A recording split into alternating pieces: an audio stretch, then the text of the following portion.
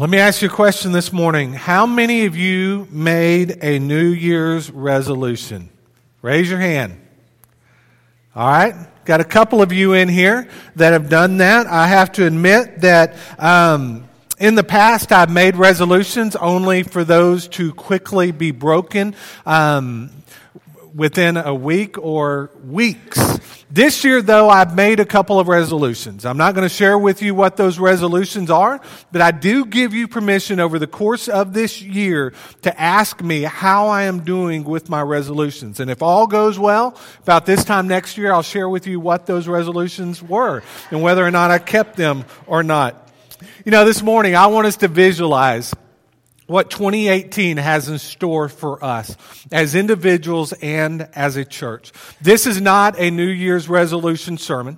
Okay, when we're done this morning, it's not my goal that you will leave here and go join a local gym or sign up for Weight Watchers or sign up for a half marathon. All three of those I probably need to do, but that is not my goal for you, that you go out and do all of those things. My goal when we leave here this morning is this.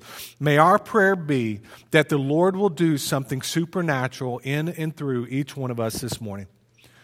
Are you with me here? Isn't that what you want? Don't you want your life to count eternally?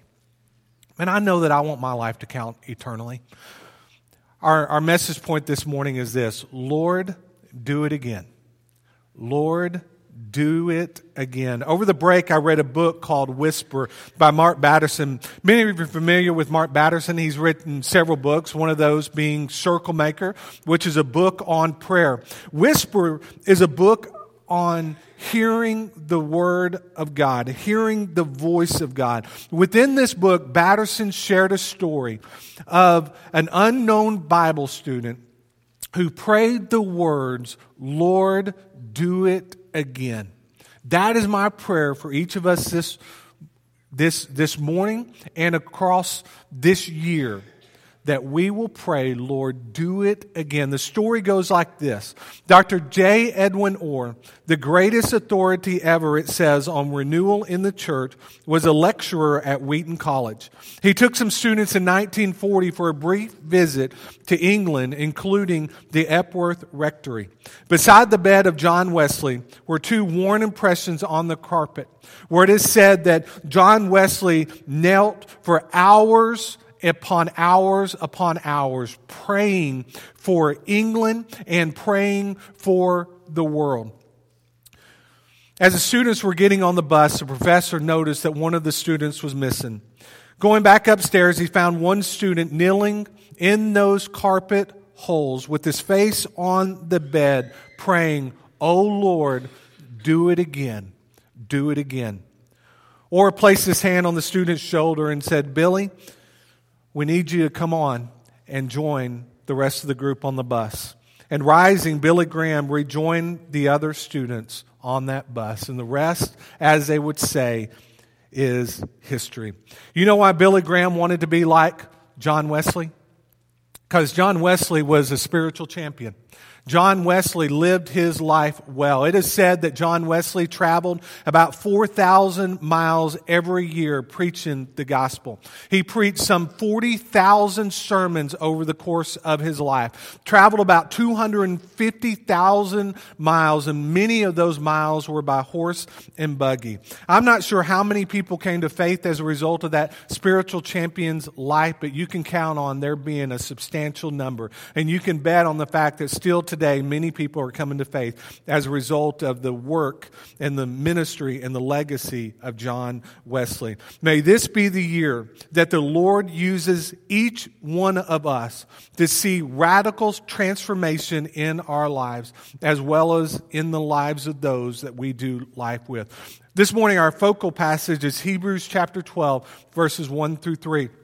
Several years ago, we were going through our Heroes sermon series, and we covered Hebrews chapter 12, 1 through 3. But I want us to revisit this chapter this year, or this morning, as we prepare for the year 2018. So if you have your Bibles, turn with me to Hebrews chapter 12. We're going to be looking at verses 1 through 3. Hebrews chapter 12, verses 1 through 3.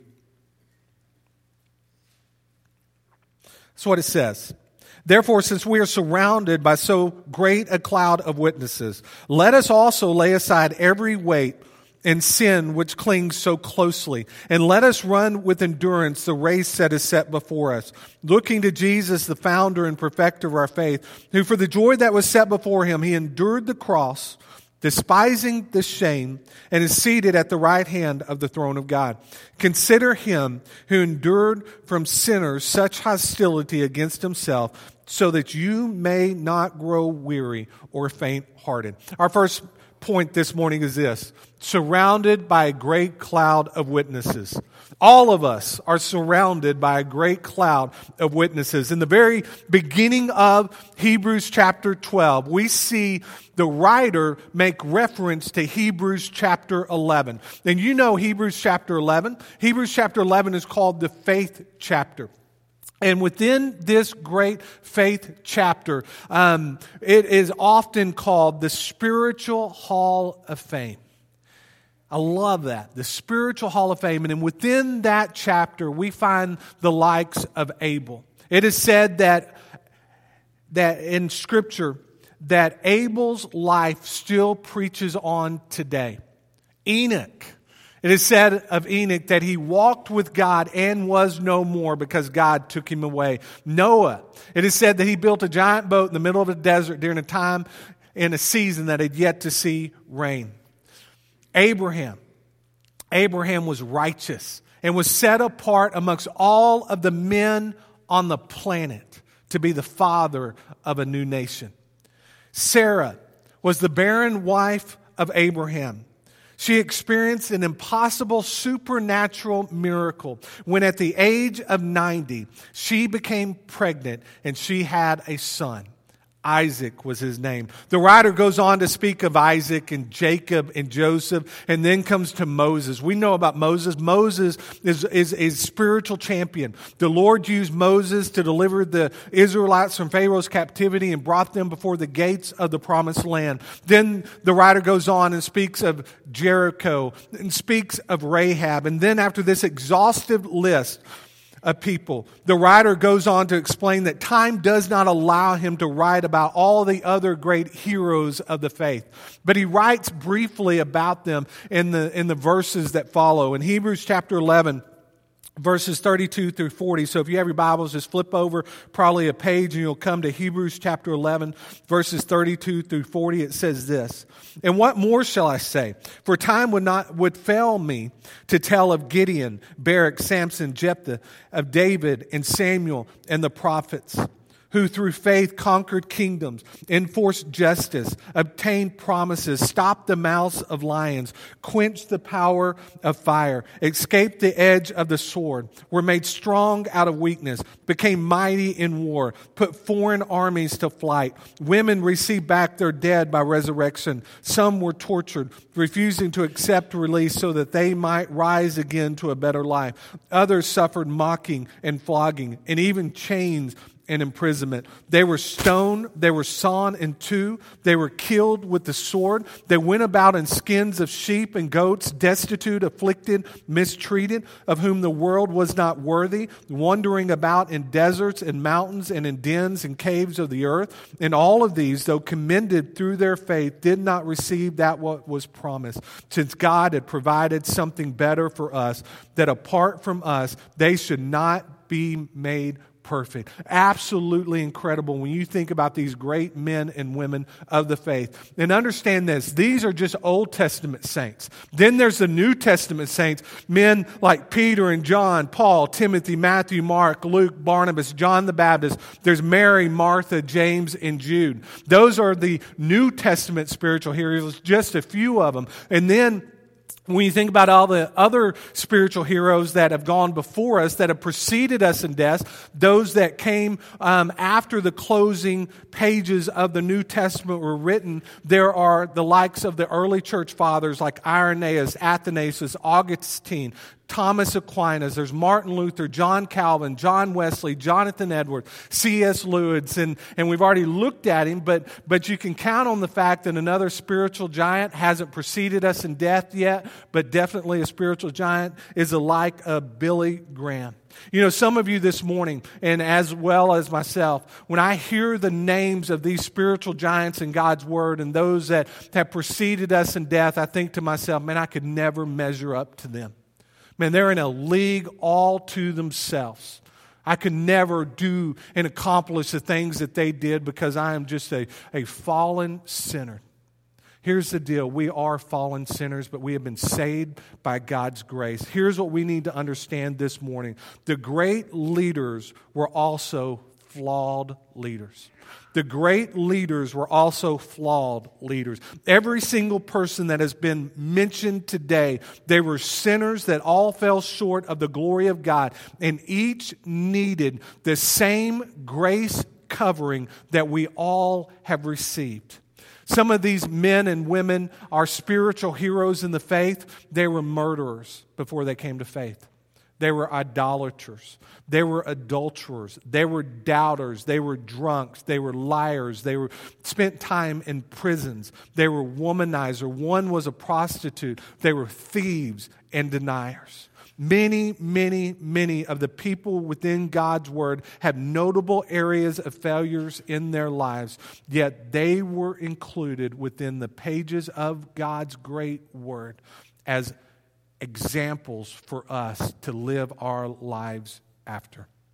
Folks, none of us in this room are without our flaws. We have all made mistakes in the past. We have all failed in certain areas of our lives, and we have all fallen short of God's grace, haven't we?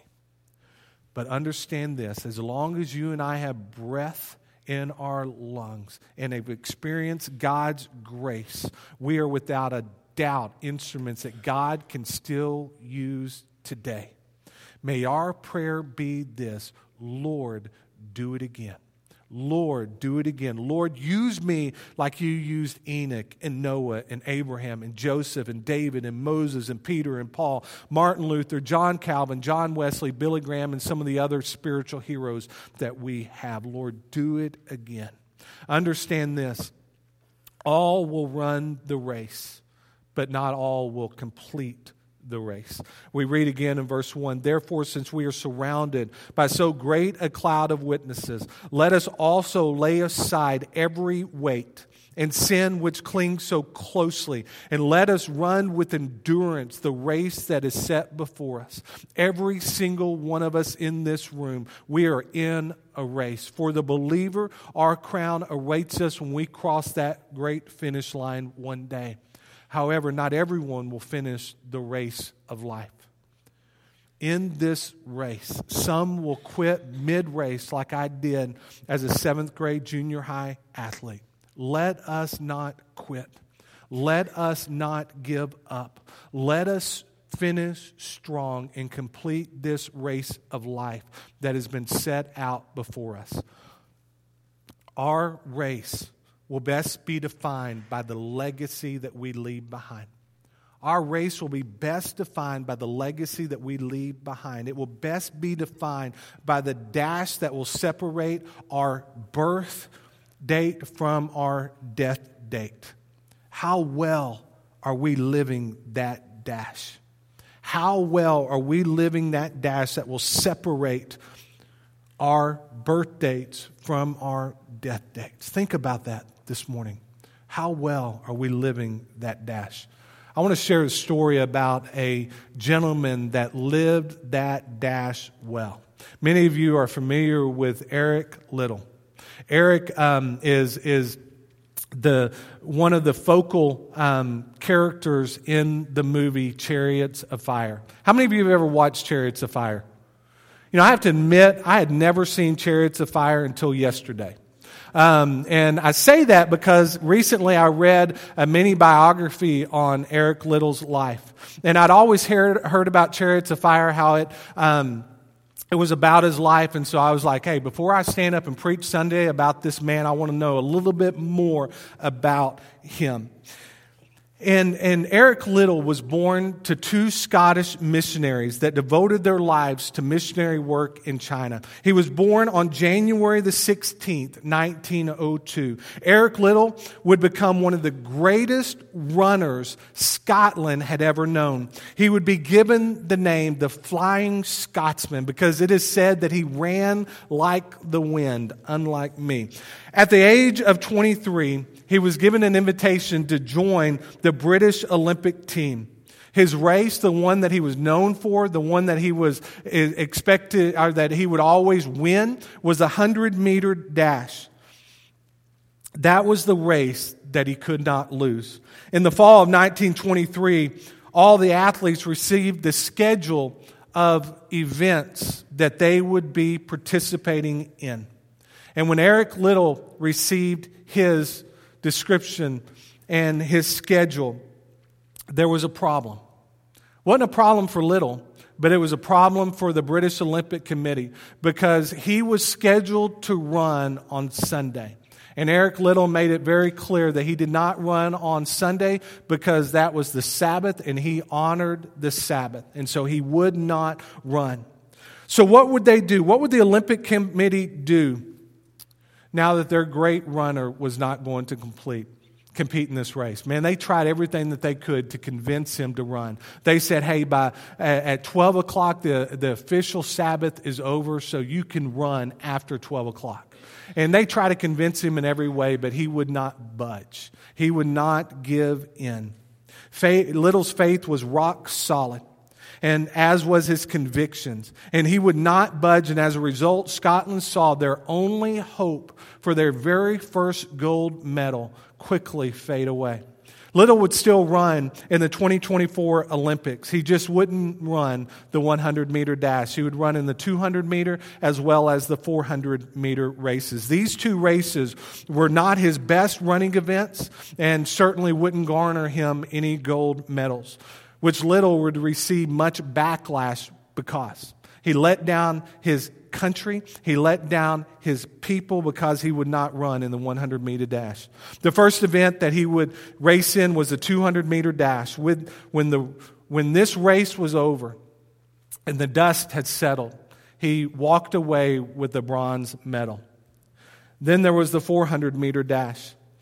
He would be competing against men that were much faster than he was. And not only that, he also drew the outside lane. And if you know anything about running, the absolute worst lane that a person can run in is that outside lane because they're so far ahead of everyone else in the race when they start. But having that outside lane as the runners behind them make the curves, they start to catch up with that person. And so the runner out there doesn't know, am I leading the race or am I trailing the race? And so he drew the absolute worst lane that he could draw. Also in this race was American Horatio Fitch. Horatio shattered the world record in the 400 earlier that day. And so Eric Liddell lines up for this race. The gun goes off. And Eric takes off.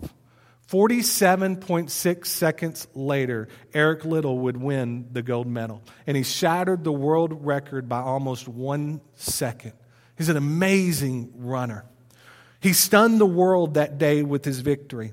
A few days later, he would stun the world again when, as a 24-year-old athlete, he retired from running. And he made a commitment that he was going to join his family in China and become a full-time missionary. In 1925, he would arrive in China. During his 20 years as a missionary in China, he would be a teacher, a coach, an ordained minister, a preacher, a husband, a father, and he'd also become a prisoner of war. On December 7th, 1941, on the same day that the Japanese would bomb Pearl Harbor, Eric Liddell would be sent to a concentration camp along with all the foreign military forces responsible for guarding the British, the French, and the Americans in China. It would be there that his dash would be complete. On February the 21st, 1945, he died inside that Japanese concentration camp. This giant of the faith, who is an accomplished runner and known for winning 2 Olympic medals,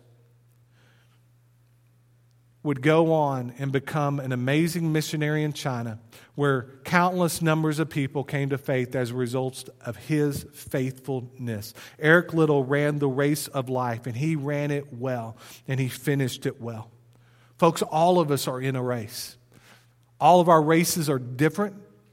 They look different. The professions that we run our races in are different, but all of us are in a race. The race is not a sprint like Eric Liddell was known for running. It is a marathon.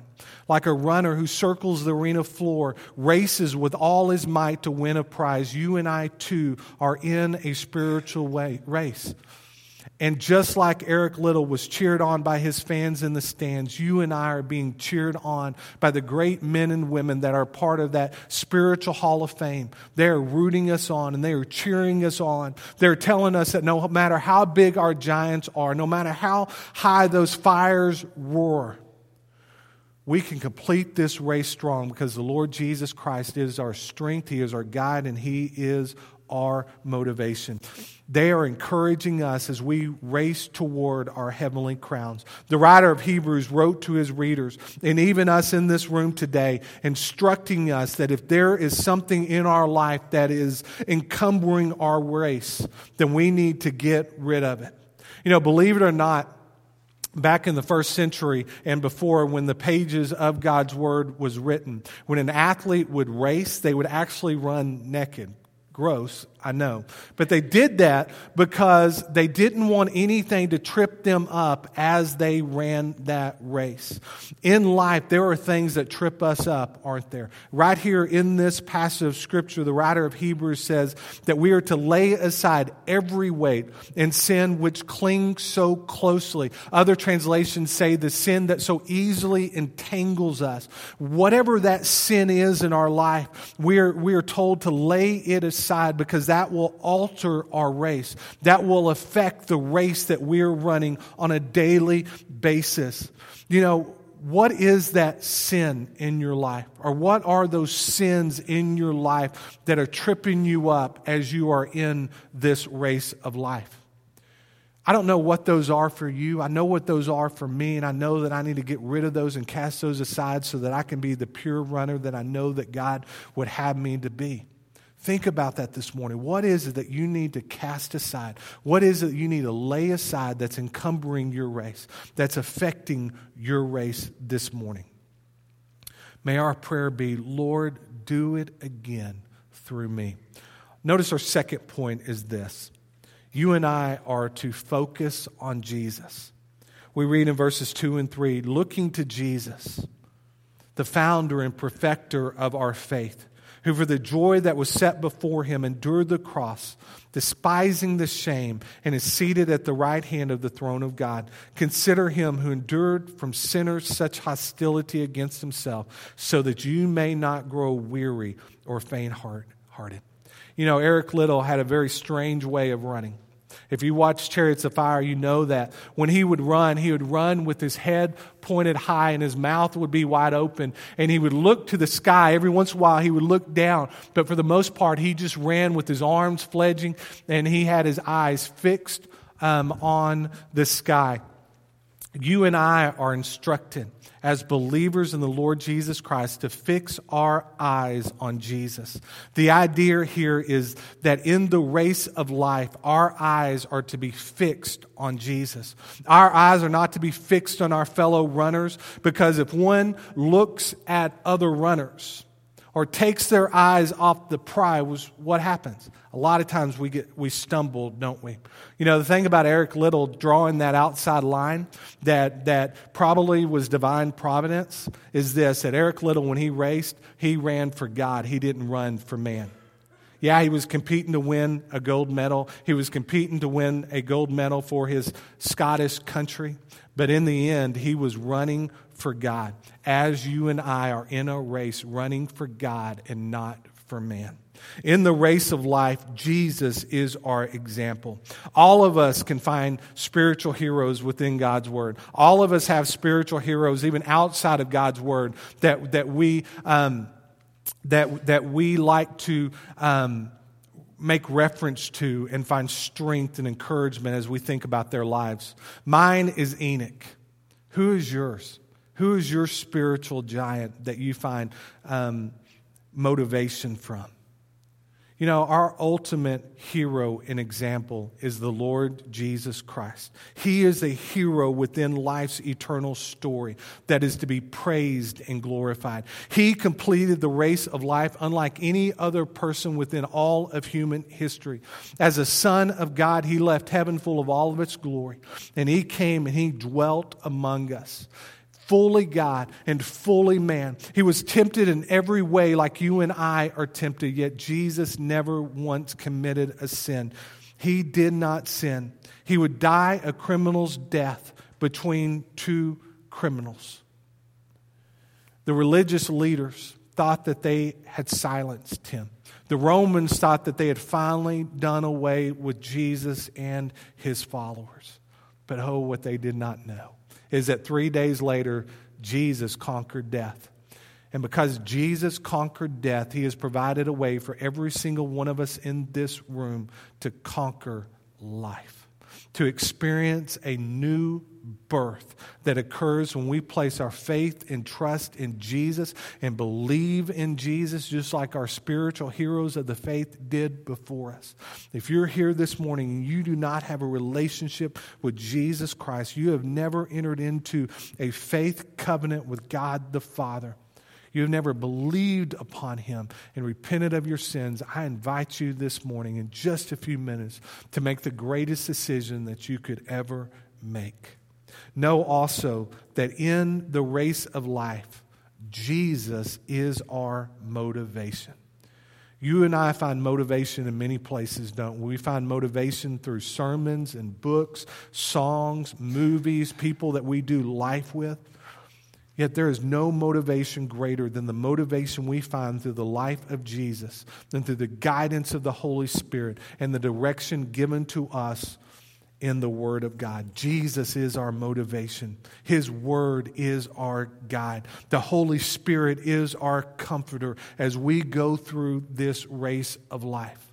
Folks, many of our spiritual heroes that have gone before us, they laid it all on the line for Jesus, didn't they? Many of them perished on the mission field, like Eric Liddell. Many of them died excruciating deaths because they would not bow down to the oppressors that were trying to get them to renounce the faith. Here's the deal, though. All of our spiritual heroes closed their eyes on this side of eternity to be greeted on the other side of eternity by the Lord God, our Father.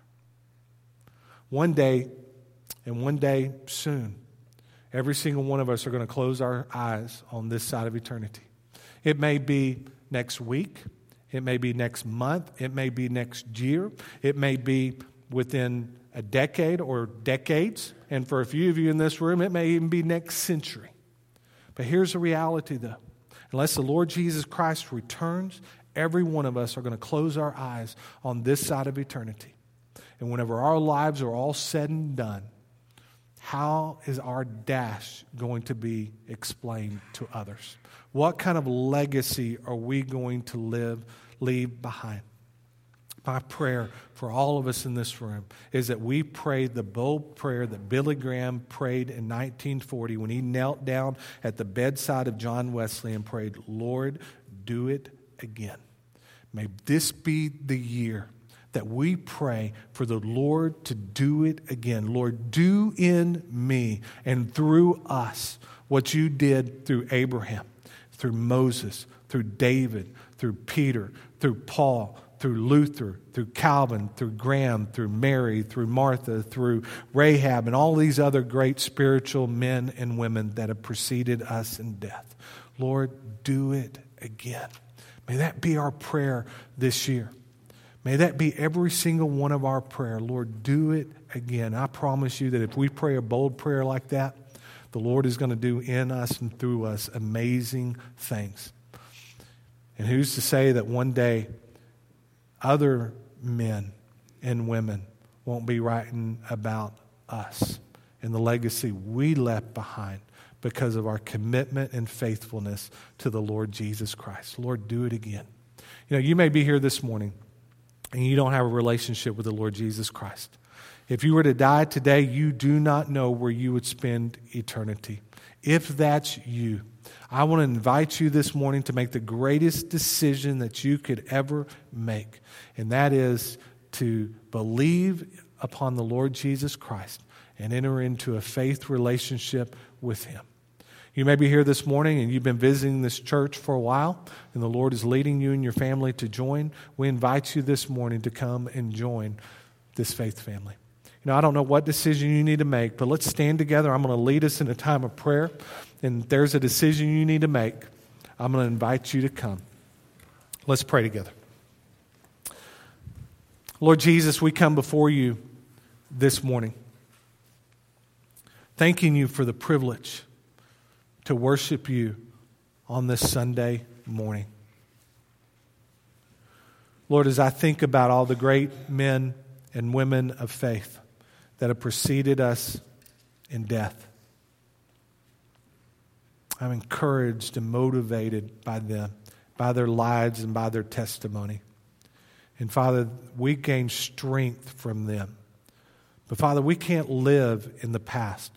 We can't live other people's dreams and other people's lives.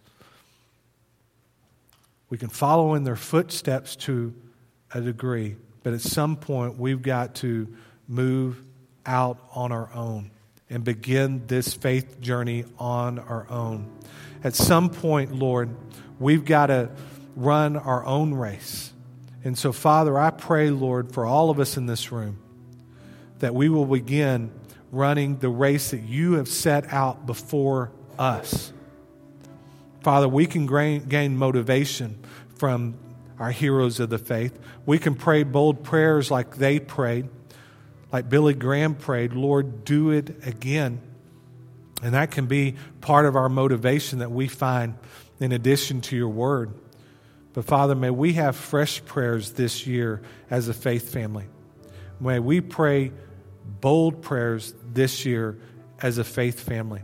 Father, may we as a faith family this coming year see this room filled.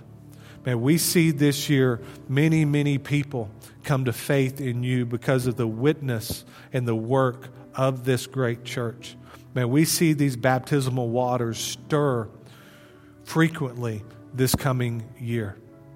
Father, do in us what only can be explained as a God-led, Holy Spirit-ordained initiative this coming year. Father, thank you for this morning. Thank you for every single person that's here. With every head bowed and every eye closed, you may be here this morning and you do not have a relationship with the Lord Jesus Christ. If you were to die today, you do not know where you'd spend eternity. If that's you, I want to invite you to come. I want to invite you to come right now. Just as the instruments are just playing right now, if you don't have a relationship with Jesus, every head bowed and every eye closed, I want you to come right now if you don't know Jesus. You come now. You come.